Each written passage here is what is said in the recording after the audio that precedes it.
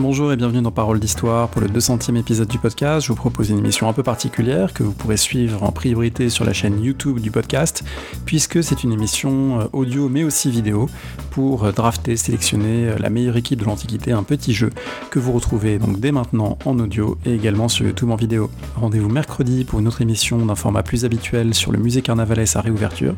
Très bonne écoute. C'est le 200e épisode du podcast Parole d'Histoire et pour le fêter avec moi, j'ai le grand plaisir de recevoir 4 collègues, historiens, historiennes, amateurs, amatrices d'histoire antique. D'abord, les Lucius Vorenus et Titus Pullo du podcast que vous avez déjà entendu à plusieurs reprises, Clément Salviani, Vivien Barrière, que vous connaissez, qui représente ici plutôt la team romain, du côté de l'Antiquité romaine. Nous sommes également avec la plus grande fan d'Alexandre le Grand de tout l'Internet francophone, j'ai nommé Juliette Roy. Bonjour. Bonjour. Et puis, last but not least, Sophie Larivie-Glaudel, qui est docteure en histoire grecque, qui a prénommé ses chats Perséphone et Iphigénie, donc qui a elle aussi, évidemment, de forts arguments à faire entendre. Du côté grec, du côté romain, 5 personnes, donc, on va se tutoyer dans cette conversation, qui correspond à un petit jeu. Alors, tous les 5, on va donc jouer à un jeu inspiré d'un podcast qui s'appelle No Dunks Podcast, un podcast de basket, et qui joue à drafter des choses. Qu'est-ce que c'est la draft ? Eh bien, on va faire la draft de l'Antiquité. La draft aux États-Unis, c'est la sélection des meilleurs joueurs de basket ou de hockey ou de foot américain. Chaque équipe, à tour de rôle, a le premier choix, deuxième choix, troisième choix, et puis fait une sélection. Et par extension, on peut drafter, sélectionner toutes sortes de choses. Et aujourd'hui, on va essayer chacun de sélectionner la meilleure équipe de l'Antiquité, avec non seulement des personnages, mais aussi des choses ou des lieux. Et donc, on va être amené à tour de rôle à faire un choix dans les 5 catégories suivantes. D'abord, un auteur antique, c'est Sophie qui aura le premier choix. Ensuite, un site ou un monument antique. Dans l'ordre, ce sera un chef de l'Antiquité, chef politique ou militaire, c'est Juliette qui choisira en premier. Ensuite, on aura un site ou un monument de l'Antiquité, c'est Vivien qui aura le premier choix. Puis une bataille de l'Antiquité, qui en a évidemment beaucoup d'importantes, c'est Clément qui choisira en premier, spécialiste d'histoire militaire. C'est le hasard qui l'a fait, mais il aura le premier choix. Et pour finir, un objet de l'Antiquité, et c'est moi qui choisirai en premier. Et donc, à tour de rôle, ensuite, on aura des sélections. Alors, pour que ce jeu donc, soit plus drôle, ça a été tiré au hasard, les sélections, et puis il va falloir évidemment défendre ces choix avec, ou parfois les critiquer avec bien sûr le maximum de mauvaise foi ou de mauvais esprit vis-à-vis par exemple des Grecs ou des Romains. On sait que ça n'apprécie pas toujours. On précise qu'on peut donc puiser dans l'Antiquité grecque, dans l'Antiquité romaine, et bien sûr au-delà. On précise aussi qu'un même personnage ne peut être choisi qu'une seule fois, donc auteur ou chef, il faudra que ce soit l'un ou l'autre, et puis qu'on mettra en ligne les 5 équipes finales, et puis que c'est évidemment les internautes qui auront leur mot à dire pour défendre telle ou telle équipe, et puis aussi pour nous dire ce qu'on a oublié, pourquoi c'est un scandale de ne pas avoir choisi telle ou telle chose qui était évidemment beaucoup plus importante. Donc on attend bien sûr vos réactions, vos commentaires en ligne sur Twitter @parole10, sur le site internet parolehistoire.fr. On précise enfin qu'il n'y a strictement rien à gagner, à part de la gloire, du cléos, on pourrait dire, ce qui cadre tout à fait avec le thème du jour. Alors, est-ce que tout le monde... La majesté sur le monde, tout simplement. Absolument. Est-ce que tout le monde est prêt ? Est-ce que, Clément, vous êtes confiant dans votre sélection, présélection ? Oh oui, les sacrifices propitiatoires ont été faits, les dieux ont été remerciés à l'avance, on a passé des contrats, donc c'est bon, c'est qu'une affaire déjà faite. Je pense qu'on peut y aller. Alors, on va donc commencer par sélectionner à tour de rôle un auteur de l'Antiquité. Un auteur de l'Antiquité, et le premier choix, Sophie Larivie-Glaudel, est pour vous. Quel auteur est-ce que vous choisissez avec ce premier choix ? Lourde responsabilité pour commencer.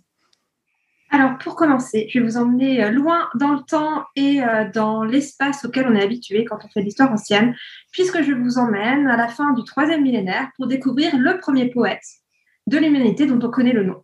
Et ce premier poète, c'est une poétesse et c'est Enredwana. Magnifique choix, il faut nous en dire un petit peu plus parce que tout le monde est frappé par ce choix très, très audacieux. Très, Sur Twitter, on aurait dit « t'es qui ?» Mais bon, voilà. Alors, dites-nous un petit peu de qui il s'agit. Ce n'est pas n'importe qui, puisque c'est donc la première poétesse de l'humanité, en tout cas pour le monde méditerranéen élargi. C'est une princesse, c'est la fille de Sargon d'Akkad.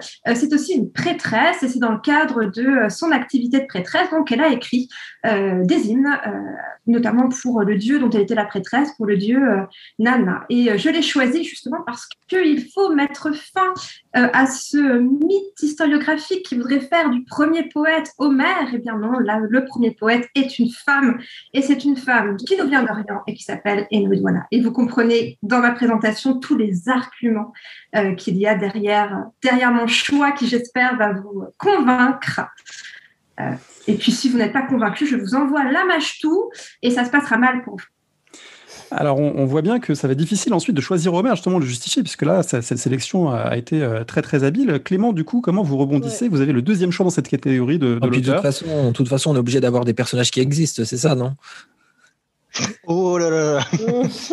Alors Homère, déjà c'est qui ? Est-ce qu'il a existé ? Est-ce qu'on serait pas un petit peu sur une pente Franck Ferrand là, Vivien ? N'allons pas trop vite.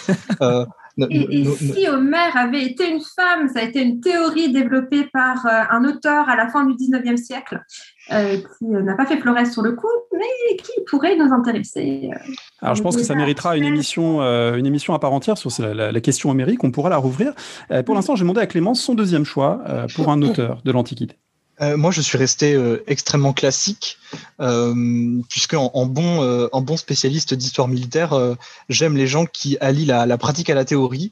Et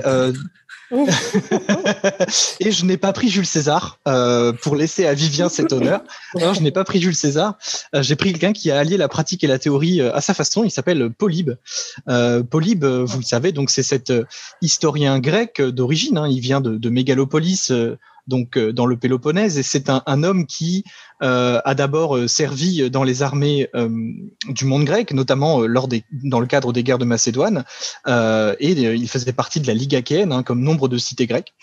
Et cette Ligue achéenne, comme vous le savez, se retrouve aux prises d'un conflit de loyauté, hein, servir ou en tout cas s'aligner sur les positions géopolitiques de Philippe V de Macédoine, ou en appeler et en recourir à la puissance romaine plus que montante à ce moment-là dans les années 170 avant Jésus-Christ.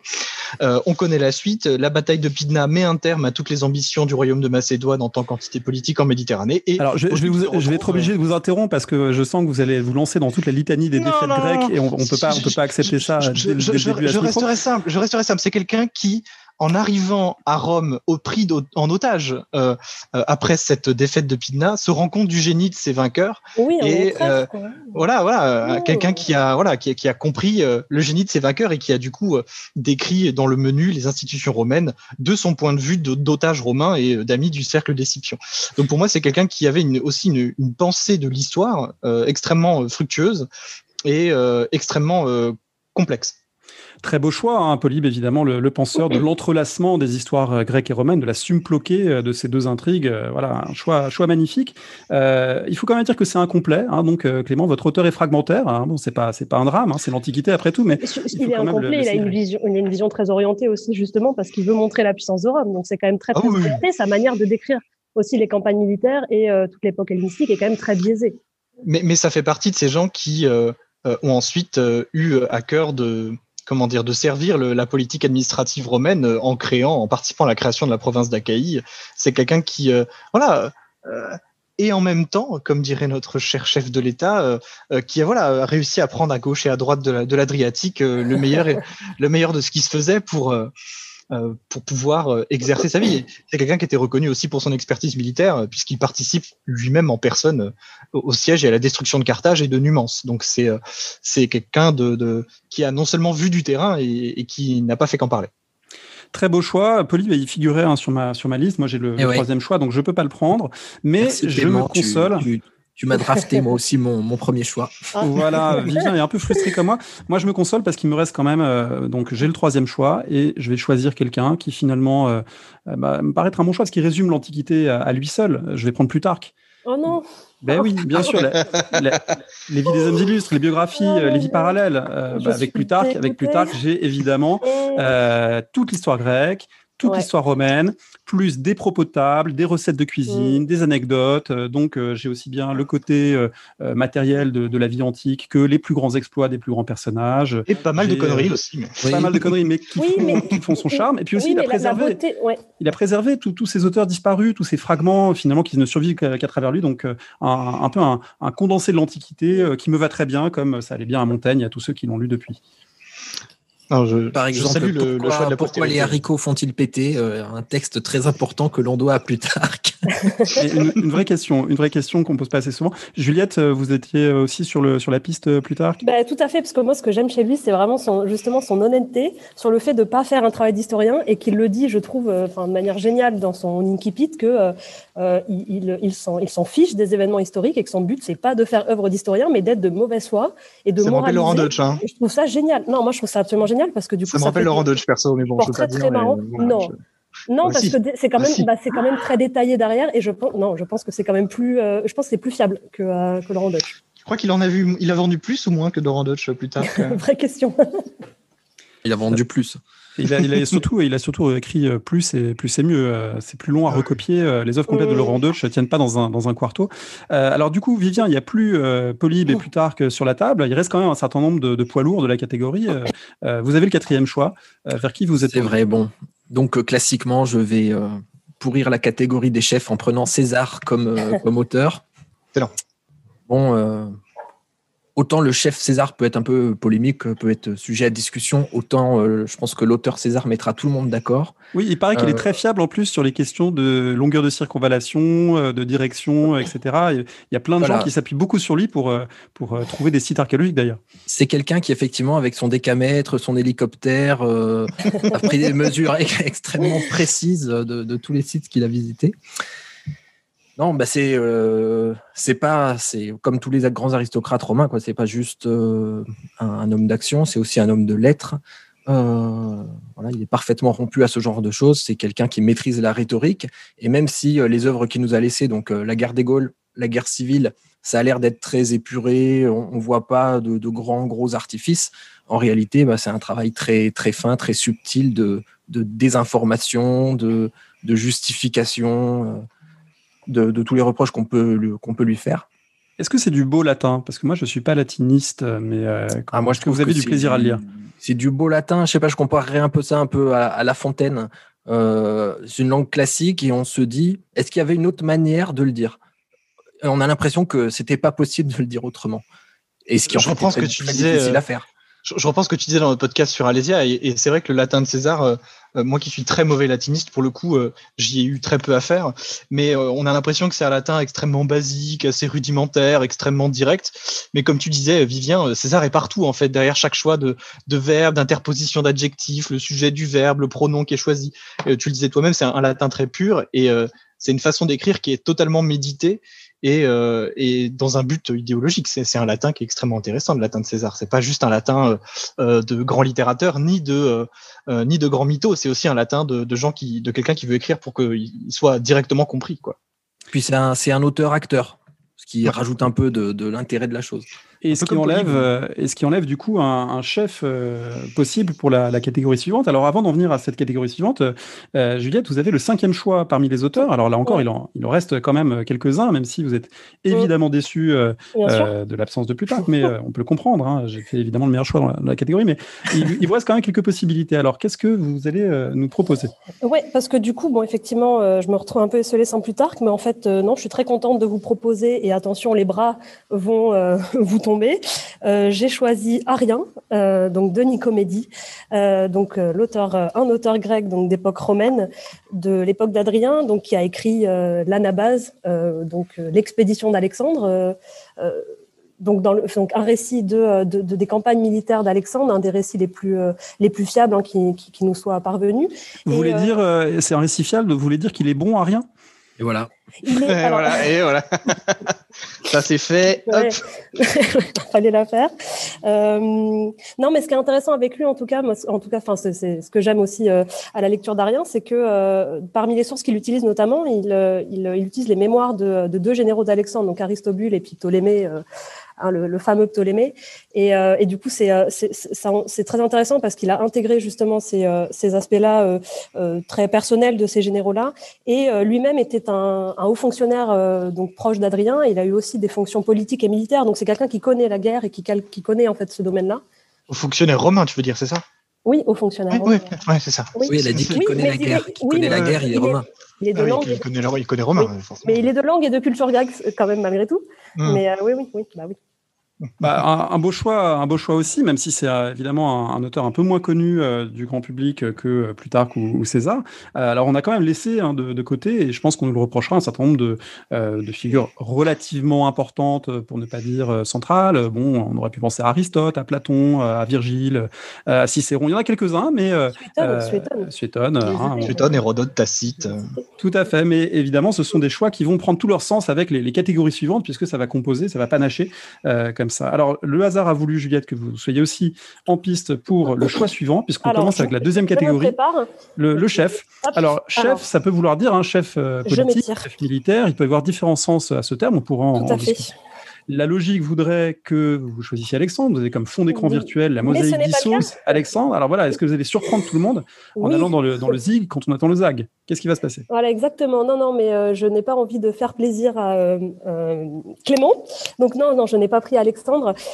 Pourquoi? Parce qu'en fait, j'ai préféré prendre son père. Donc, je choisis Philippe II de Macédoine. Pourquoi? Parce que serait le fils sans le père? Et aussi parce que vous avez dit, du coup, pas seulement un chef militaire, et c'est le cas de Philippe de Macédoine, qui est aussi bien donc un chef politique, un leader militaire. C'est quelqu'un qui a marqué l'Antiquité et notamment la glorieuse époque hellénistique, puisque c'est lui qui, avec sa révolution militaire notamment, qui a forgé l'outil politique qui va permettre à Alexandre sa conquête et qui a permis de faire de la Macédoine donc une puissance hégémonique. Voilà, moi c'était surtout pour sa révolution militaire, pour toute sa politique extérieure et puis pour cette idée donc du roi de Macédoine comme chef de guerre acclamé par ses armées que va reprendre Alexandre, et puis bien sûr pour ce projet donc de libérer les cités d'Asie mineure, et projet qui sera donc poursuivi par son fils. Voilà, moi c'est surtout que serait Alexandre sans son père, qui a fait quand même pour moi beaucoup et qui a marqué l'Antiquité.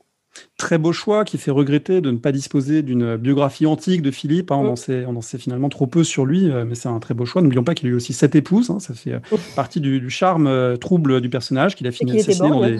Il était borgne. Et qu'il avait une jambe cassée, et que d'ailleurs, quand on a retrouvé sa tombe en 1976, il me semble, en fouillant le Larnax, la boîte de ses cendres, on retrouve des fragments, des traces archéologiques de ses blessures sur son squelette, sur les restes de son squelette, a priori.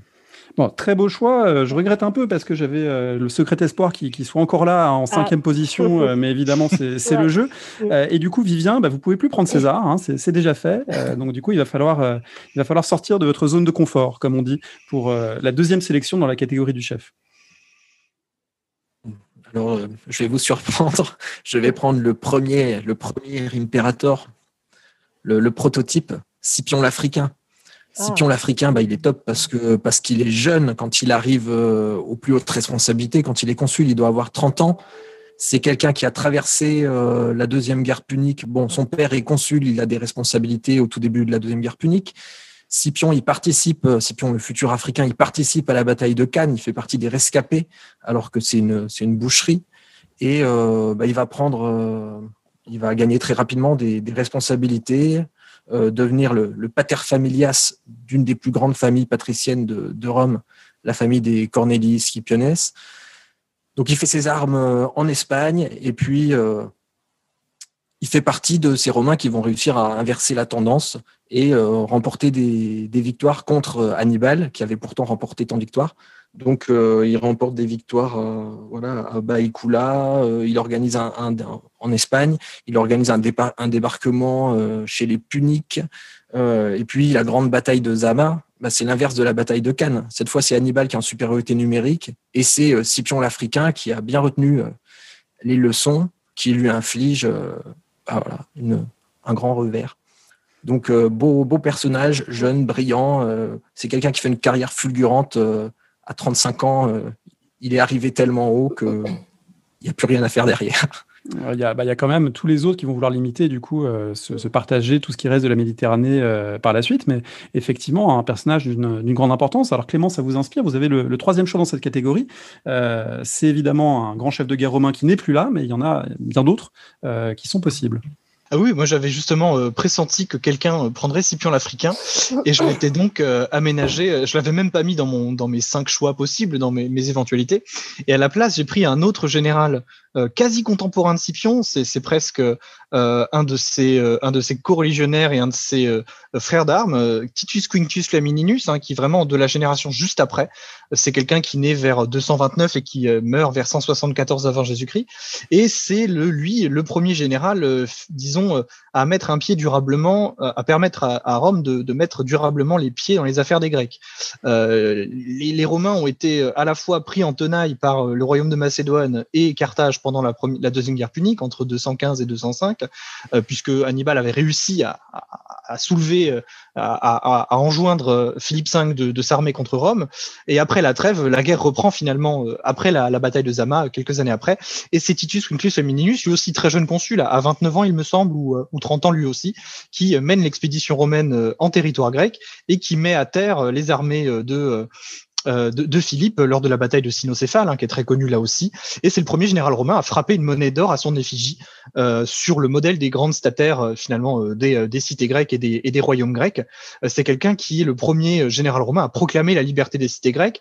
C'est le premier général romain finalement à organiser ce qu'on pourrait appeler les bourgeons de la puissance unipolaire romaine en Méditerranée, en faisant de Rome cet acteur incontournable des relations géopolitiques entre les différents acteurs de la Méditerranée orientale et hellénistique. C'est quelqu'un qui est extrêmement intéressant aussi, puisqu'il fait se confronter pour une des premières fois la légion manipulaire romaine à la phalange macédonienne, la phalange Saris-Sophore, la phalange de Saris. Et c'est au cours de cette bataille de Cynocéphale, donc le premier choc a lieu. Et c'est quelqu'un donc d'assez intéressant de ce point de vue-là. Bon, voilà, un exemple de la supériorité romaine sur le monde grec et du début de l'impérialisme sur le monde grec, mais qui est évidemment très, très important. On parlait de Plutarque tout à l'heure. Plutarque raconte que quand Flamininus a proclamé la liberté des Grecs, eh bien, les Grecs rassemblés à l'isthme de Corinthe ont crié tellement fort pour le féliciter que des corbeaux qui, dans ce moment, volaient par hasard au-dessus de l'Assemblée tombèrent dans le stade. Voilà, c'est l'enthousiasme déchaîné par Flamininus. Ça fait partie de ces petites anecdotes que Plutarque aime bien raconter. Alors, on a donc... un macédonien, 2 romains. Est-ce que Sophie, vous allez redorer le blason de la Grèce classique ou est-ce que vous allez partir dans une autre direction pour le 4e choix, pour un chef? Mon chef est une chef de guerre. Quelle surprise, puisque j'ai choisi Artémis Ier. Donc, je vous emmène à nouveau en Grèce, je vous emmène pendant les guerres médiques et je vous présente l'une des plus marquantes, des chefs de guerre les plus marquantes de cette période. On ne s'imagine pas, on le voit bien avec le choix de mes collègues, on voit un monde d'hommes en guerre, mais il y a également des femmes qui font la guerre, et parmi ces femmes, il y a Artémis Ier, aux côtés de Xerxès, qui affronte les Grecs, les Athéniens, à Salamine. Alors, évidemment, c'est une victoire des Athéniens, et je m'en réjouis, mais c'est aussi une victoire de cette chef de guerre qui a su démontrer toute sa valeur à la tête de ces 5 navires. Oui, puis c'est aussi Eva Green dans 302, je tiens à préciser. Donc, c'est ça. Eva Green, accessoirement. Cet amour pour les perdants, pour les hellénistes. Dans ce film, elle est d'ailleurs plus virile que Xerxès. Oui. Oui, il y aurait justement beaucoup à dire sur la manière dont les orientaux sont représentés dans 300. Alors justement, moi, j'ai le 5e choix dans cette catégorie et je vais justement reprendre le flambeau des orientaux et dire que tous les personnages que vous avez cités sont gentils et aimables, mais en termes d'ampleur de conquête, alors personne n'a cité Alexandre, à la limite, ça aurait été le seul à pouvoir rivaliser, mais celui qui finalement a accompli des conquêtes beaucoup plus vastes, beaucoup plus importantes à moyen terme, c'est tout simplement Cyrus le Grand, le fondateur de la dynastie achéménide. Cyrus le Grand, qui en l'espace d'une vingtaine d'années, il règne entre 559 439 et 530 avant notre ère, eh bien, à partir de l'Iran actuel, il conquiert la totalité du Proche-Orient antique. Son fils prendra l'Égypte, il conquiert aussi une partie il conquiert l'Asie mineure, une partie de la Thrace. Bon, voilà, une extension absolument gigantesque de l'Empire perse, de l'Empire achéménide, qui devient à ce moment-là le plus vaste que la Terre ait porté. Et puis c'est un personnage aussi assez fascinant de par les légendes qui circulent sur lui. Hérodote raconte qu'il aurait été substitué à la naissance parce qu'un présage aurait annoncé qu'il allait supplanter son père. Donc voilà, il fait partie de ces histoires d'enfants substitués cachés que les anciens affectionnent tant. Et puis c'est bien quand même d'avoir pas seulement des Grecs, des Romains, mais aussi des personnages de l'Iran ancien qui sont présents dans nos choix respectifs. Donc voilà, Cyrus le Grand fait partie de mon équipe en tant que chef. Alors, votre choix m'interpelle parce que dans ma liste, je me doutais qu'Artémis n'allait pas forcément convaincre, ou en tout cas séduire de prime abord les collègues, mais j'ai noté Tomiris, qui est quand même celle qui marque la fin du règne de Cyrus le Grand en le faisant décapiter. Encore une femme. On aurait pu citer Zénobie également. Hein. Moi, j'avais pensé à Zénobie, reine palmyrénienne qui a régné au IIIe siècle, évidemment. Hein, l'Antiquité n'est pas que masculine. Alors, on va aborder maintenant notre troisième catégorie. Et pour cette troisième catégorie, il est question de drafter, de sélectionner un site ou un monument. Alors peut-être qu'il faudra qu'on débatte du périmètre, de la définition.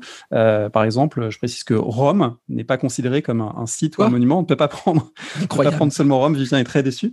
Mais je suis sûr que vous avez d'autres choix sur votre petit papier, donc vous allez pouvoir choisir. Vous avez le premier choix dans cette catégorie, Vivien, du site ou du monument. Alors, j'ai décidé de choisir un site, un monument qui sert à quelque chose, parce qu'après tout, c'est ce qui est de plus important. Donc, j'ai pris une conduite d'eau, une simple conduite d'eau, mais une conduite d'eau qui attire encore aujourd'hui des millions de touristes. J'ai choisi le pont du Gard. Donc, le pont du Gard, c'est une partie de l'aqueduc de Nîmes. Donc, ça date de la moitié du 1er siècle de notre ère. C'est un aqueduc qui a fonctionné pendant à peu près 5 siècles, ce qui est incomparable par rapport à la durée de l'empire d'Alexandre le Grand. C'est un aqueduc donc, qui s'étire sur 50 km. Et le tour de force qu'il y a dans cet aqueduc, c'est qu'il n'y a que 12 mètres de dénivelé entre le point haut à Uzès et le point bas à Nîmes. Ce qui fait que tous les 10 mètres, c'est 2 mm de descente et que les ingénieurs romains ont réussi à implanter ça parfaitement. Donc, on est sur un chef-d'œuvre de génie civil et c'est suffisamment exceptionnel pour que ce soit mon premier choix. Et en même temps, c'est ordinaire chez nous, finalement, l'aqueduc. Il y en a 5 ou 6 par ville. Exceptionnel, ordinaire, c'est effectivement un peu la définition de Rome. Oui. Et effectivement, quand on fait ni philosophie, théâtre, poésie, littérature, c'est sûr qu'il faut bien avoir des compétences manuelles, donc c'est très bien. Et les Romains, effectivement, étaient très réputés pour cela. Un commentaire sur ce choix, Sophie, Juliette, le pont du Gard, ça vous paraît un bon choix? Oui, c'est un pont, quoi. Donc, je sais pas, non. Vous avez soif, peut-être? Sans grand intérêt, quoi. Bon, oui, c'est assez ingénieux, c'est vrai, faut le dire. Non, c'est vrai, c'est assez ingénieux de la part des Romains. C'est pas toi qui as choisi Philippe II, le gars de la révolution militaire, machin, l'ingénieux, truc. Faut savoir, soyez cohérents. Oui, mais c'est ingénieux, mais voilà, c'est un pont, quoi. Donc, si tu veux, je vais pas m'extasier. Ce qu'on dit, c'est que la mauvaise foi part dans les aigus. Eh bien, on attend de voir ce qui va être choisi. On attend de voir, ce sera tout à l'heure. En attendant, c'est moi qui ai le deuxième choix, et donc je suis très content parce que, j'aurais pas pris le pont du Gard, c'est un beau choix malgré tout, mais moi, je vais faire très simple. Je vais choisir le sanctuaire de Delphes. Et je vais choisir donc, évidemment, le l'omphalos, le l'ombilique du monde grec, le lieu où la Pythie délivrait des présages, des oracles, et le lieu que les Grecs vont rituellement consulter à chaque décision importante, et qui vraiment depuis l'époque archaïque jusqu'à la toute fin de l'Antiquité grecque a été un lieu central, et en plus qui est un site absolument splendide. Si les gens qui nous écoutent ont l'occasion de voyager cet été, de voyager par la suite, voir Delphes, c'est une chose à faire vraiment au moins une fois. C'est un site très vallonné, c'est un très beau musée, c'est un endroit assez magique. D'ailleurs, Titus Quinctius Femininus, il a fait son petit tour. Pardon, forcément, ça attire des touristes du monde entier. Les Gaulois aussi, les Galates sont allés. Il y a un peu tout le monde qui est passé sur Delphes. C'est un peu, c'est C'est un peu un point. Alors effectivement, le sanctuaire a régulièrement été pillé, notamment les Phocidiens qui ont commis de lourdes déprédations au cours de la guerre sacrée. Mais il a toujours été important aux yeux des Grecs. Et puis cette importance s'est attestée par tous les trésors, évidemment, que les différentes cités y avaient entreposés. Donc beaucoup sont encore visibles aujourd'hui, des trépieds, des statues. Ça en fait quand même un site. Sophie, vous avez derrière vous en arrière-plan le sanctuaire de Broron près d'Athènes, mais Delphes, je pense que vous y êtes sensible également. Alors c'est vous qui allez choisir justement le troisième site. Qu'est-ce que vous allez nous proposer? Alors, juste pour rebondir sur Delphes, moi, évidemment, je pense à l'architecture, mais je suis plutôt épigraphiste, donc je pense aussi à la richesse des inscriptions de Delphes. Et donc, je vous félicite pour votre choix. Alors, moi, je vais à nouveau partir un petit peu dans les territoires des marges, si je puis dire. Je vais quitter le monde méditerranéen classique, mais en restant assez proche, vous allez comprendre tout de suite. Alors, j'ai choisi le site du Tophet de Carthage. Pourquoi? Au-delà du fait que, évidemment, tout le monde pense à Salammbô et tout le monde pense aussi à cette réputation assez sulfureuse qu'on retrouve autour de ce sanctuaire ou ce cimetière de nouveau-nés ou de bébés. Ce Tophet de Carthage m'intéresse et je trouve que c'est un site qui est assez représentatif de ce qu'est notre discipline, de ce que sont les sciences de l'Antiquité, puisqu'on n'a toujours pas la réponse. On est toujours en train de chercher quelle était la fonction du Tophet de Carthage. Et chaque année, on a des équipes qui n'ont pas la même interprétation et qui, chaque année, publient des études, des analyses qui se répondent, qui débattent. Donc là, on est vraiment autour d'un site qui est un cimetière, mais qui, pour les sciences de l'Antiquité, est un site extrêmement vivant et qui continue de stimuler la recherche et, j'espère, stimulera la recherche encore pendant de longues années, d'autant qu'on pense au Tophet de Carthage, mais des Tophets, vous en trouvez partout dans l'espace public. C'est un site qui se visite aujourd'hui en Tunisie? Je ne suis pas sûre. Il y a toujours des travaux et il y a toujours des fouilles normalement. J'imagine qu'il se visite alors. Bon, il y a peut-être un auditeur, une auditrice qui nous donnera la réponse ou qui nous donnera des précisions. Alors, c'est un très beau choix, toujours dans ces marges. Vous jouez à la marge. C'est une stratégie intéressante de composer finalement une autre vision de l'Antiquité. Juliette, qu'est-ce que vous nous proposez comme quatrième choix pour cette catégorie, donc du site ou du monument? Alors moi, j'allais vous dire, je quitte la religion, mais en fait pas vraiment, parce que vous allez comprendre. Mais les romanistes seront contents et bon, je passe peut-être à l'ennemi, mais pas vraiment. En fait, je choisis un monument moi que j'ai eu le plaisir de découvrir en L2 et qui m'a fasciné. C'est pour ça que je voulais un peu lui rendre hommage. Il m'a fasciné par sa monumentalité, et puis ses objectifs. C'est le théâtre de Pompée. Un monument que je trouve très représentatif de la culture, j'ai envie de dire gréco-romaine par le côté théâtre, mais c'est aussi en fait l'ingéniosité de Pompée, moi qui m'a fasciné avec ce monument, puisque ce vaste complexe monumental comprend donc le premier théâtre construit de façon durable à Rome, et puis aussi un sanctuaire dédié à Vénus Victrix, donc tout en haut des gradins, et puis un quadriportique avec une curie, donc un lieu de réunion du Sénat au-delà de la Seine. Et ce que j'ai trouvé génial, c'est que Pompée en fait a vraiment défié le Sénat en construisant ce théâtre en dur, puisqu'il y avait une loi qui interdisait justement ces constructions de théâtre. Et pour contourner cette loi, il a donc mis ce temple, notamment Vénus Victrix, pour en fait dire que les gradins, c'est l'escalier qui mène au temple. Donc voilà, ça m'a toujours fasciné. Et puis je trouve que ça avait l'air d'être un magnifique ensemble architectural d'après les reconstitutions, puisqu'actuellement on a très peu on n'a même pas de vestiges. C'est juste ce qui est intéressant, c'est que les immeubles du quartier ont conservé en fait la forme en hémicycle de ce bâtiment. Voilà pour mon choix, donc le théâtre de Pompée. Et le grand. Clément, vous êtes forcément sensible à un choix qui est dans l'espace romain. Du coup, ça vous enlève aussi une possibilité, mais il en reste beaucoup. C'est vous qui choisissez en dernier dans cette catégorie. Je suis étonné que personne n'ait pris Rome ou le Forum romain ou Paestum ou le Tabularium ou les marchés de Trajan, j'en sais rien. Mais moi, j'ai aussi pris le parti de Vivien de jouer sur la carte de l'exceptionnel normal, puisque un aqueduc comme le pont du Gard, on en trouve tout le tour du ventre en Gaule, tout le tour du ventre en Italie. C'est des choses que les Romains font comme ça, en claquant du pied par terre. Ils ont le temps, puisqu'en fait, leur empire dure plus que 15-20 ans, contrairement à celui d'Alexandre le Grand. Et du coup... c'est tout à fait exact, effectivement. Voilà, ils ont le temps, ils ont le temps de le construire, de le voir fonctionner, même de le refaire 2-3 fois. Voilà. ils ont le temps de le faire de fils en petit-fils, et c'est une tradition, quoi. C'est un peu comme ça. Et du coup, moi, je me suis aussi orienté géographiquement sur une marge à laquelle on pense pas toujours, pas vraiment une marge pour l'Antiquité, mais c'en est une dans nos esprits français, peut-être. Une cité d'Afrique du Nord, Tamougadi ou Timgad, donc un site archéologique, mais absolument fantastique, à voir depuis le sol, depuis les airs.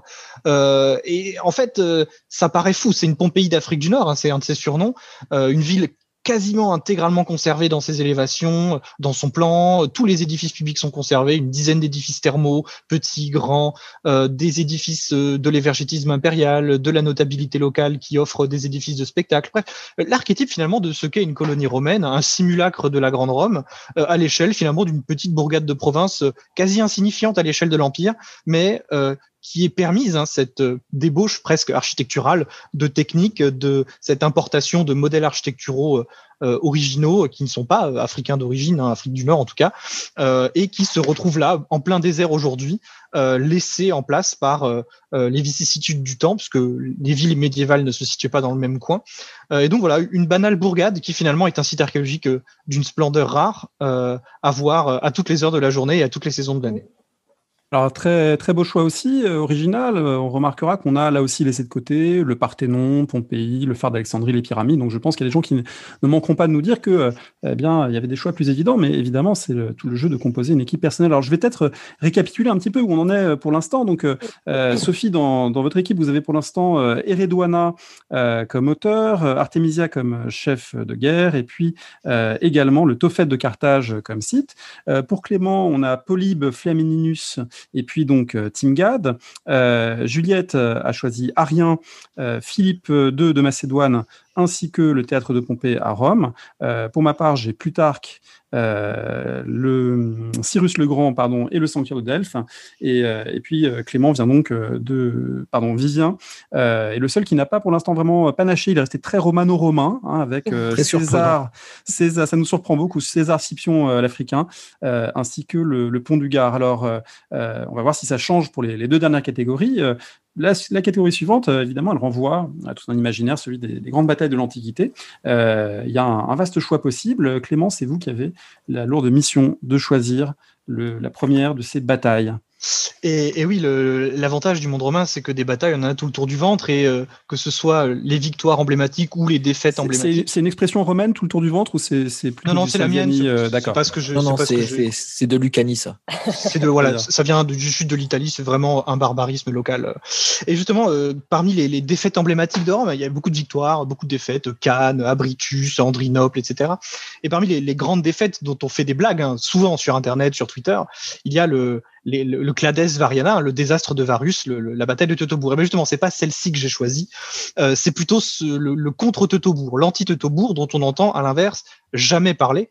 C'est la bataille d'Idi-Staviso, qui a lieu donc en 16 après Jésus-Christ, au cours des campagnes contre les Germains, donc de Germanicus. Donc ce sont des campagnes militaires décidées par Tibère depuis son accession au pouvoir. Le but est, depuis ce désastre de Varus, d'une part de récupérer les corps des Romains détruits, vaincus par Varus, de récupérer les emblèmes et de punir une bonne fois pour toutes les Chérusques, les Chattes et autres peuples qui traînent sur les bords du Rhin et au-delà.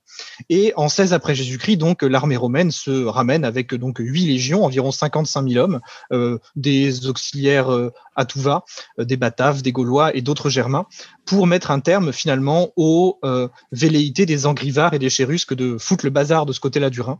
Et c'est une bataille qui est sanglante au possible, puisque les Germains perdent environ 50 000 hommes lors de cette bataille. Ils sont balayés sur place, et ensuite, tout simplement pour ne pas avoir à retourner en Germanie indéfiniment, Tibère et Germanicus laissent tout simplement les Germains à leurs querelles internes. C'est aussi ça l'intelligence de ce moment-là, c'était de se dire qu'inutile de dépenser encore des millions et des millions de sesterces chaque année pour faire d'énièmes campagnes en Germanie, autant les laisser se démerder entre eux, et en l'occurrence se démerder assez mal. Il y a cette espèce d'occultation de cette bataille. On parle beaucoup de Varus, de Teutobourg, mais pas de celle-ci, au cours de laquelle les Romains finalement remettent sur pied très rapidement, en quelques années, un dispositif militaire de grande ampleur avec des dizaines de milliers d'hommes pour repousser les Germains, et en tout cas remettre un petit peu de bazar dans les relations intergermaniques. Ouais, et c'est et puis, un acte réussi. On remarque quand même qu'il y a assez peu de statut de Germanicus en Allemagne, ce qui est quand même vraiment pas très fair-play. Ouais. Voilà, une stratégie donc de vaincre les peuples germaniques qui a d'ailleurs super bien marché à long terme, hein. On a pu tous le constater pour l'Empire romain. Une bataille moi, que je ne connaissais pas, donc merci de cette découverte, hein. Là, vous allez chercher dans les coins, mais effectivement, ça fait partie aussi de ce paysage antique de vaincre les barbares. Ça a longtemps été une habitude romaine avant que les choses s'inversent un petit peu. Alors Juliette, vous avez le deuxième choix dans cette catégorie, et là, il y a l'embarras du choix quand même. Et vous avez même Axiome. Gogamel. Axiome. Qui nous suggère un choix possible. Alors, Axiome absolument pas, évidemment, je ne prendrai pas cette bataille. Pourtant, Non, Axiome, c'est un moment emblématique, hein, c'est l'intégration enfin de l'Égypte dans l'Empire romain. Oui, mais je n'ai pas envie de ressasser C'est la dernière sortie de Cléopâtre, je crois, non? Voilà, cette souffrance de la fin du royaume Lagide, non, j'ai vraiment pas envie, excusez-moi. Pydna, sinon Pydna. Non, toujours pas. Non, j'hésite vraiment entre deux, en fait, une très célèbre et une moins célèbre. Bon, je pense que du coup, comme j'ai pas pris Alexandre, j'ai quand même envie de lui rendre encore hommage, donc je vais choisir évidemment Gogamel parce que c'est quand même, je pense, ma bataille préférée et puis quand même une des grandes batailles, si ce n'est la bataille principale de l'Anabase, donc en 331 avant Jésus-Christ, donc dans la plaine de Gogamel en Irak du Nord actuel. Et donc pourquoi je l'ai choisi? Eh bien parce que c'est un affrontement décisif déjà entre Alexandre et Darius. C'est une bataille très célèbre aussi parce que donc c'est une défaite perse alors qu'il y avait une supériorité numérique de Darius qui aligne en gros 270 000 fantassins, 20 000 cavaliers, 200 chars et puis des éléphants, tandis qu'Alexandre lui aligne 40 000 soldats dont 30 000 phalangites et 7 000 cavaliers. Et donc ce que je trouve génial avec cette bataille, c'est le changement de stratégie d'Alexandre qui habituellement en fait depuis donc Issos et puis la bataille du Granique utilise la tactique du marteau et de l'enclume, c'est-à-dire en fait le marteau et l'enclume, c'est envelopper les deux flancs de l'adversaire par un mouvement de cavalerie qui est rapide, le marteau, et ensuite on rabat le centre adverse sur son propre centre composé de phalanges donc très solides, l'enclume. Et cette fois-ci donc Alexandre ne peut pas faire ça puisqu'il est en infériorité et déploie son armée différemment, notamment en fait il utilise un placement en échelon qui lui permet d'occuper le terrain et puis de prendre à revers les flancs adverses. Et puis au centre, bien sûr, du dispositif, les phalanges avec sur les côtés donc les cavaliers, les compagnons, ces cavaliers donc proches de lui. Et voilà, une belle victoire d'Alexandre. Et puis surtout une très belle représentation dans le film d'Oliver Stone. Vraiment. C'est une des batailles de l'Antiquité les mieux filmées. Avec, oui, elle est très bien faite. Honnêtement, elle est très bien faite. C'est vu à hauteur d'aigle dans le film d'Oliver Stone. Ça fait partie des séquences vraiment plutôt très réussies. Vivien. Est-ce qu'on n'en fait pas trop quand même sur cette histoire d'Alexandre le Grand parce qu'il existe des généraux qui sont capables d'encercler l'ennemi quand ils sont en infériorité numérique. Hannibal, par exemple, ou Scipion l'Africain sont des bons exemples. Ah oui, non, je suis complètement d'accord. Mais à la décharge de Juliette, Hannibal et Scipion connaissent Alexandre, ils ont lu, ils savent ce qu'il a fait. Voilà. Oui, puis surtout ce qui était intéressant aussi à Gogamel, c'est les préliminaires, entre guillemets, c'est que beaucoup de ces généraux vous préféraient justement qu'il attaque la nuit en se disant ça sera plus simple plutôt que la journée à Gogamel. Et Alexandre, je ne sais plus ce qu'il a dit exactement, mais a dit non, je ne peux pas voler ma victoire et avoir une victoire de pillard ou de bandit le soir. Et donc a décidé d'y aller d'une manière différente d'habitude. C'est ça que moi je trouve... que je trouve très intéressant. J'ai une autre petite question. Est-ce qu'on sait où est localisée la bataille de Gogamel?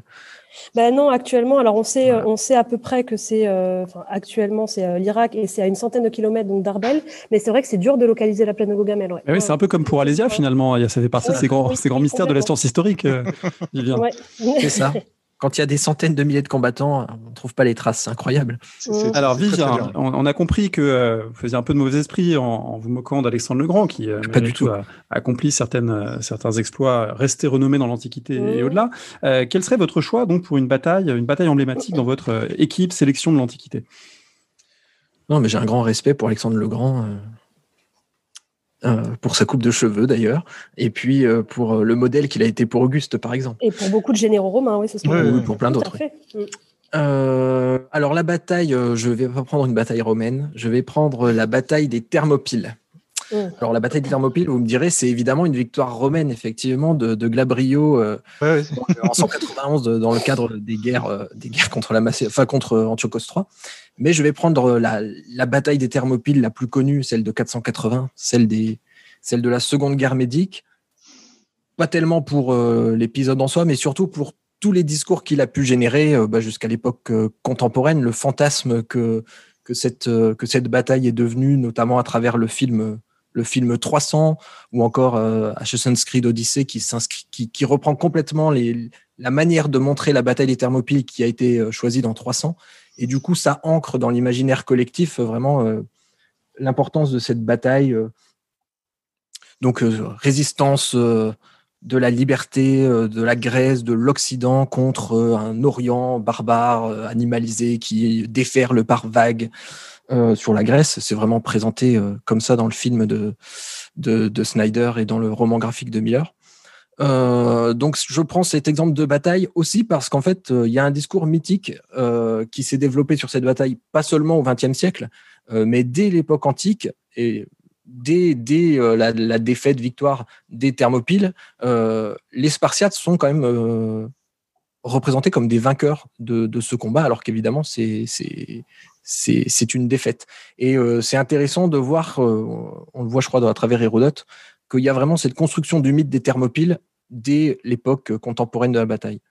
Vainqueurs, évidemment, non pas des Perses, mais on pourrait dire vainqueurs d'eux-mêmes, parce que s'étant maîtrisés avec courage jusqu'à la mort, avec cette épitaphe célèbre sur le site, passant, on va dire, à Lacédémone que nous sommes morts pour obéir à ses lois, qui incarne cet idéal spartiate qui a tant fasciné. Alors, une victoire, plutôt une victoire perse, une défaite spartiate, effectivement très marquante. Moi, je vais aussi choisir, avec le quatrième choix, une défaite importante. Clément a évoqué des barbares vaincus. Moi, je vais parler de barbares vainqueurs, puisque je vais parler de la bataille d'Andrinople en 378 de notre ère, qui marque quand même c'est médiéval, qui marque le début de la fin. Mais alors justement, c'est pas vraiment antique, c'est pas antique ça. Alors je trouve qu'on manquait de tardo-antique. L'Antiquité tardive est une antiquité également, et donc il faut l'évoquer. Et du coup, la bataille d'Andrinople, c'est quand même une rousse absolument gigantesque subie par l'empereur d'Orient, l'empereur Valens, qui meurt au cours de la bataille face à des Goths qui ont franchi le Danube 2 ans avant, qui ont été maltraités par Rome, qui ont eu le temps de se regrouper, de s'organiser et finalement d'infliger une défaite absolument cuisante. Et ce jour des barbares marque effectivement une forme d'affaiblissement très paradoxal, parce que c'est l'Empire d'Orient qui est vaincu, mais c'est l'Empire d'Occident qui va périr un peu moins d'un siècle plus tard. Donc une bataille qui est sans doute l'un des tournants de la fin de l'Antiquité et qui est racontée par Ammien Marcellin, autre auteur qu'on aurait pu évoquer comme finalement praticien de la guerre et également auteur militaire, et qui a laissé un texte assez intéressant qui permet d'y avoir accès. Voilà, une bataille qui a un côté marquant, même si évidemment c'est pas la plus célèbre, mais elle est marquante dans le rapport entre Rome et les barbares. Alors c'est marrant parce que avant de choisir Edis Staviso, je m'étais mis dans ma liste la bataille de Mysiquée, je sais pas si tu la connais. C'est la première bataille au cours de laquelle un empereur romain en fait lui-même engagé d'une part et perd en fait et meurt au combat. C'est Gordien III. Alors bon, les textes divergent. En réalité, il est blessé pendant la bataille et il meurt quelques jours après. Mais en gros, 244 après Jésus-Christ contre les Sassanides de Sapor Ier. Et donc c'est la première bataille, le premier choc entre guillemets presque cosmique, c'est la mort de Gordien III. Quelques années plus tard, il y a la bataille d'Abritus où Trajandès est aussi massacré à la guerre. J'avais hésité à faire comme toi, à prendre. Est-ce qu'on pourrait changer de sujet? C'est beaucoup trop triste comme. Pardon, désolé. Tu veux pas qu'on parle de Valérien et qui a fini empaillé comme justement, marchepied pour le roi perse. C'est pas une période. 3e siècle, c'est une période un peu dure effectivement pour les empereurs. Ouais, on est dans le dur à ce moment-là. C'est trop récent en plus. C'est beaucoup trop récent là. Arrêtez. Alors peut-être que Sophie va nous ramener à des périodes plus lointaines. Quel est votre choix pour conclure donc cette quatrième sélection sur une bataille de l'Antiquité? Alors je pense que je vais surprendre tout le monde en vous emmenant à Marathon. Je sors de mon idée de vous présenter un petit peu l'Antiquité moins bien connue ou moins bien diffusée largement. Mais là, il faut quand même revenir sur la bataille de Marathon. Alors, pas tant pour la bataille en elle-même, même si, évidemment, on a nos Athéniens et des Platéens en nombre réduit face aux myriades de Perses qui débarquent sur cette plage, un coin très, très agréable de l'Attique. que je vous recommande, pas forcément pour débarquer avec tous les immortels, mais un coin vraiment très, très agréable. Alors, la bataille de Marathon, moi, m'intéresse pas tant pour son déroulement, hein, voilà, que pour sa célébration et ce qu'elle est devenue ensuite dans le discours des Athéniens et ensuite plus largement dans le discours des historiens contemporains sur le monde grec. Donc la célébration de la bataille de Marathon par les Athéniens par le de Delphes, avec le trésor des Athéniens. C'était ça, c'est pour ça que j'ai choisi cette bataille emblématique, et puis c'est celle à laquelle tout le monde pense évidemment, mais on y pense tellement que la preuve, personne n'y a pensé.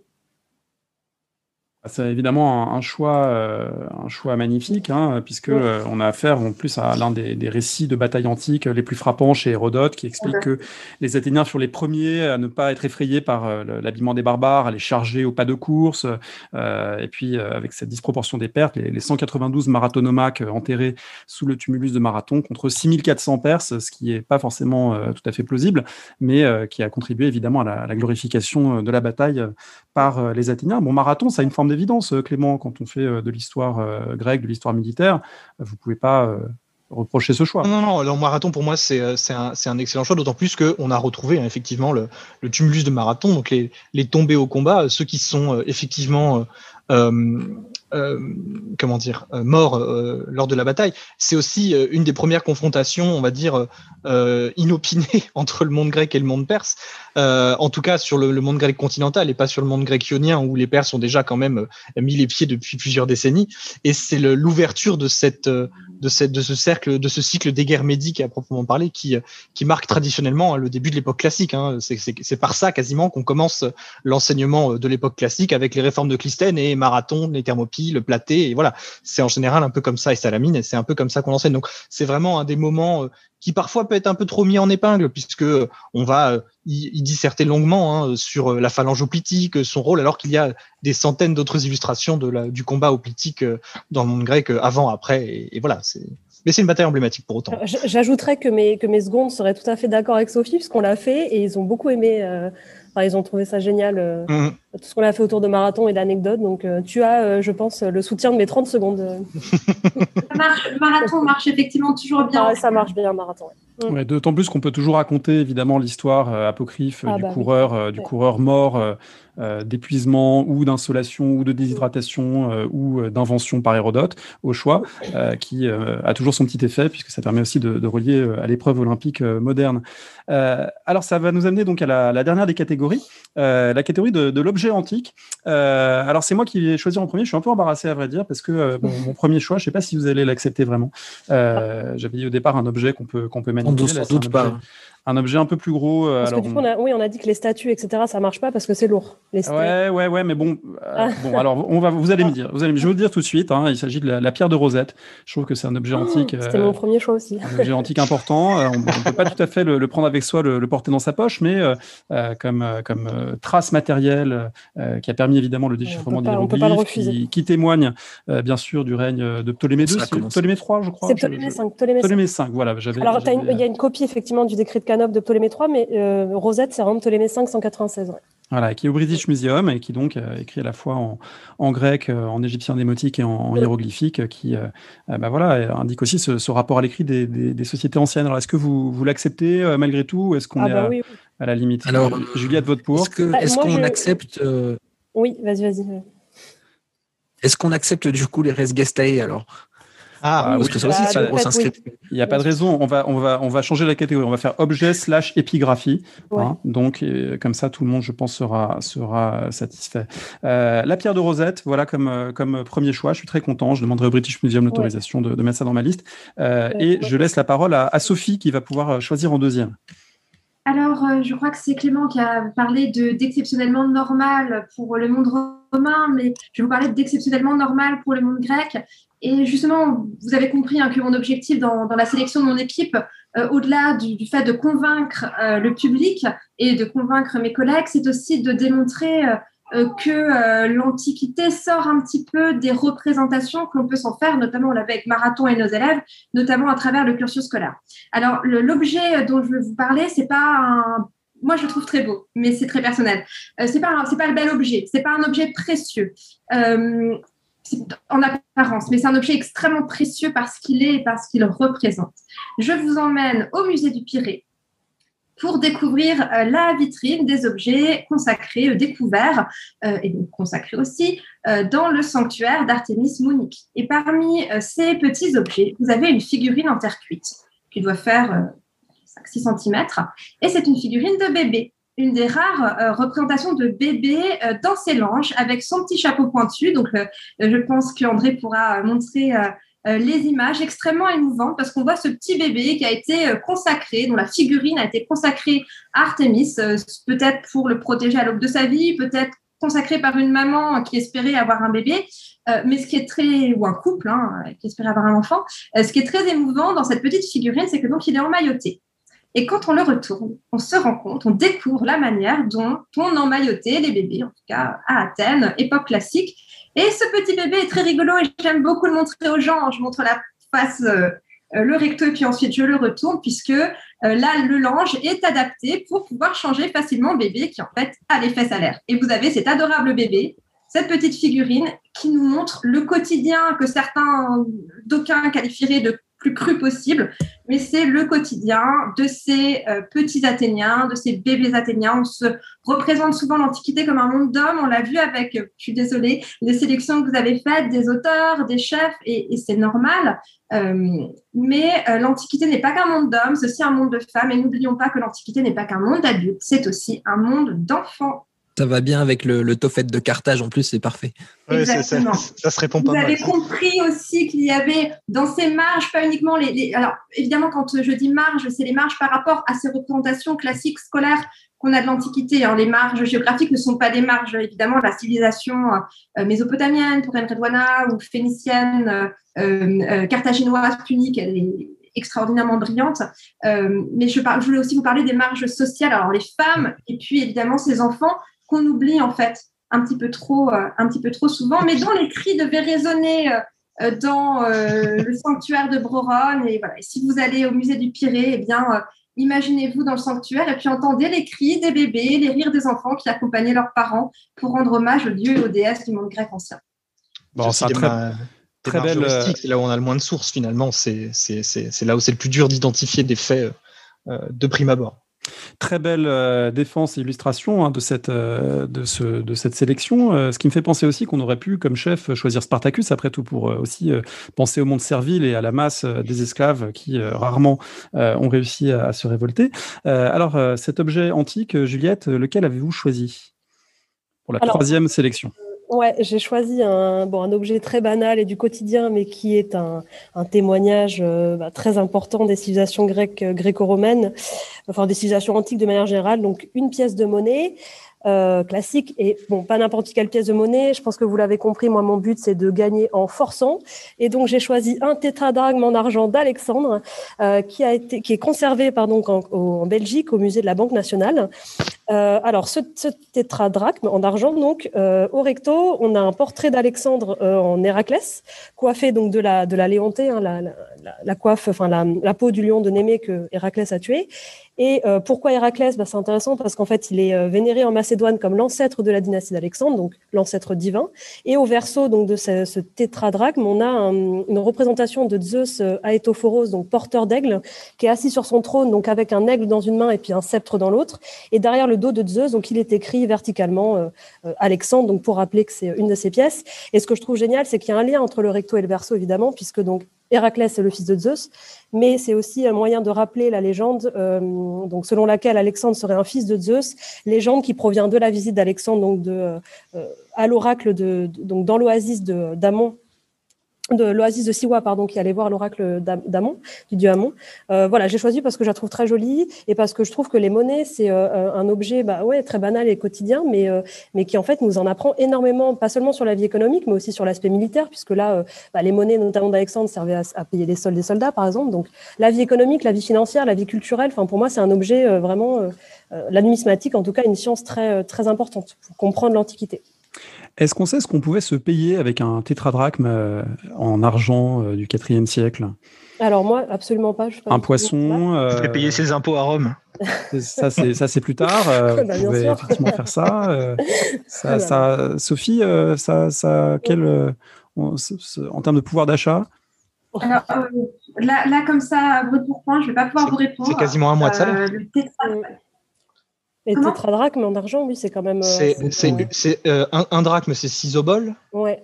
Oui. Et donc, du coup, une obole, c'est le salaire journalier d'un ouvrier. Une obole, c'est le salaire journalier, c'est une semaine de travail. 6 fois 4, 24, ça fait à peu près un mois de rémunération pour un ouvrier. Donc c'est quand même pas mal. Donc, on a de quoi acheter pas mal de langes pour bébé avec le tétradrachme. Alors, Clément, qu'est-ce que vous avez l'avant-dernier choix de cette draft de l'Antiquité? C'est Vivien qui clora le jeu. Qu'est-ce que vous allez nous proposer comme objet antique? On sait que vous aimez creuser le sol, trouver des objets. Est-ce que ça fait partie?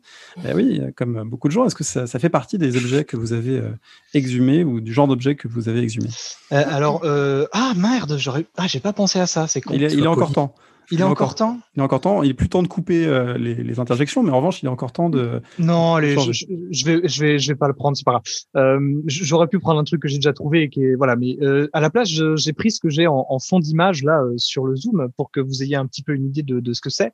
C'est une découverte un peu fortuite qui a été faite à Rome en 2005, il me semble, de mémoire, et qui a lieu donc près de l'Arc de Constantin, au niveau de l'entrée du Forum républicain, sous les anciennes substructions d'une terrasse néronienne, donc de l'ancienne Domus Aurea, régulièrement rebâtie et réutilisée au cours du 2e, du 3e siècle après Jésus-Christ. Et au début du 4e siècle, des gens sont venus creuser une fosse dans cette terrasse et sont venus y enterrer un ensemble de sceptres, de lances d'apparat, de portes insignes et de grandes sphères en verre coloré, verre précieux. Et en fait, il s'agit, selon l'interprétation des fouilleurs et l'interprétation qu'on est généralement retenue, en tout cas dans le parcours d'exposition qui est fait de ces objets au Palazzo Massimo alle Terme, c'est que ce sont en fait les insignes impériaux de l'empereur romain Maxence qui ont été cachés, dissimulés, déposés dans une fosse dans le cas où Maxence ne reviendrait pas de sa bataille contre Constantin arrivant près de Rome. Et Maxence, comme on le sait, perd la bataille du pont de Milvius et Constantin se retrouve donc seul maître à Rome, ou en tout cas maître de Rome. Et ces insignes impériaux vont être oubliés, laissés finalement enterrés là pendant à peu près 1700 ans, pardon. Les archéologues ne le redécouvrant donc qu'au début du 21e siècle. Et c'est vraiment un ensemble extrêmement trivial, un peu finalement comme les langes de bébé, mais trivialement proche du pouvoir, là où on a d'habitude que des représentations extrêmement stéréotypées sur les arcs de triomphe, sur les monnaies, sur les grandes frises, sur les grands reliefs, sur la grande peinture ou les mosaïques de ces insignes et de ces gestes du pouvoir. Là, on a concrètement des regalia, vraiment des insignes du pouvoir impérial, ou en tout cas du pouvoir souverain à Rome, à l'aube du 4e siècle. Avec alors, juste pour être sûr, 4e siècle, on est déjà au Moyen-Âge quand même ou pas? Non, pas encore. Après Constantin, on va dire. Voilà. D'accord. Alors, Vivien, c'est à vous qui revient de clore ce jeu d'aujourd'hui, et puis on récapitulera évidemment les différentes sélections. Quel objet est-ce que vous nous proposez avec ce 5e choix dans cette catégorie? Alors, j'avais pensé à une monnaie, mais du coup, je peux changer si on considère que la catégorie monnaie est déjà prise. Désolé. Je change. Alors, du coup, je prends une balle de fronde. Alors, j'aurais pu prendre une balle de fronde avec écrit Titus Labienus, puisqu'on en a une belle à Alésia. Mais je vais plutôt penser aux balles de fronde qu'on a trouvées lors du siège de Pérouse, au nord de l'Italie, dans ces combats qui ont opposé le très jeune Octavien à la famille de Marc-Antoine. C'est des belles balles de fronde qu'on a trouvées, donc on a trouvé plusieurs. C'est une arme qui est extrêmement dévastatrice, hein. C'est des plombs donc, qui s'abattent sur l'ennemi, qui causent énormément de dégâts, qui créent autant de dégâts que les archers, hein, par exemple. Et alors, ce qui est particulier avec un certain nombre de ces balles de fronde, c'est qu'elles portent des insultes exactement de la même manière que ce qu'on peut avoir sur certaines bombes ou certains obus, sur lesquels on écrit des messages qui sont destinés à celui qui va se les recevoir. Et donc, on en a trouvé pour les deux camps. Donc, il y en a avec écrit Peto Octavianiculum, hein, c'est je cherche à atteindre le cul d'Octavien. Et on en a trouvé de l'autre côté avec des insanités envers Fulvie ou envers Lucius Antonius, le frère d'Antoine, qui cherchaient à peu près les mêmes parties du corps.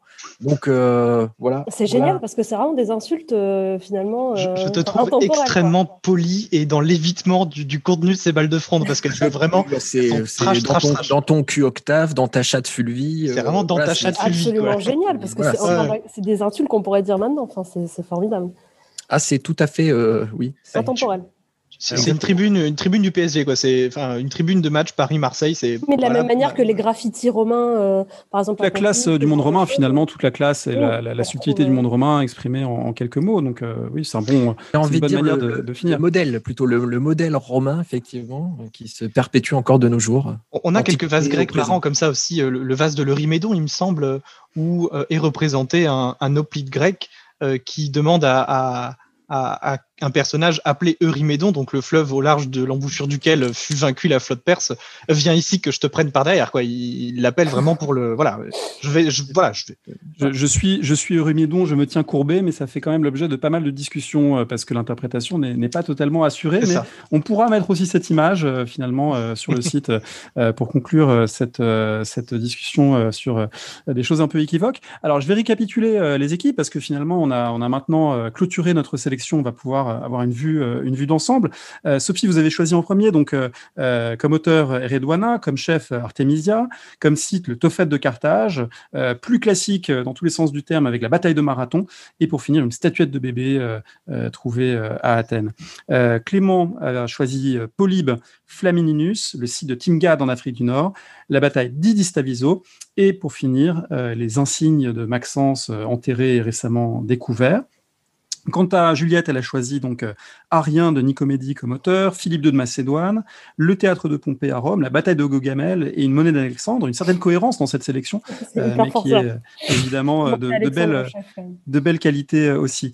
Et puis pour Vivien, à tout seigneur tout honneur, donc César, Scipion l'Africain, le pont du Gard, les Thermopyles, petite incursion donc dans le monde grec pour finir avec la balle de fronde. Quant à moi, j'ai Plutarque, Cyrus le Grand, Delphes, Andrinople et la pierre de Rosette. Je suis très content aussi de ma sélection, donc on laissera maintenant les auditrices, les auditeurs voter, choisir, critiquer, suggérer, se plaindre, etc. On vous laisse la parole et puis on espère vous retrouver pour de nouvelles émissions. On espère peut-être refaire l'exercice s'il a été réussi sur d'autres périodes, pourquoi pas.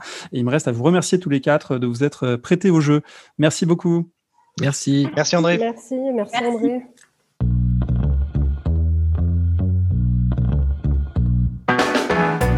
Merci de nous avoir écoutés. Rendez-vous sur le site www.paroledhistoire.fr pour toutes les informations sur le podcast, pour vous abonner, écouter ou télécharger les autres émissions.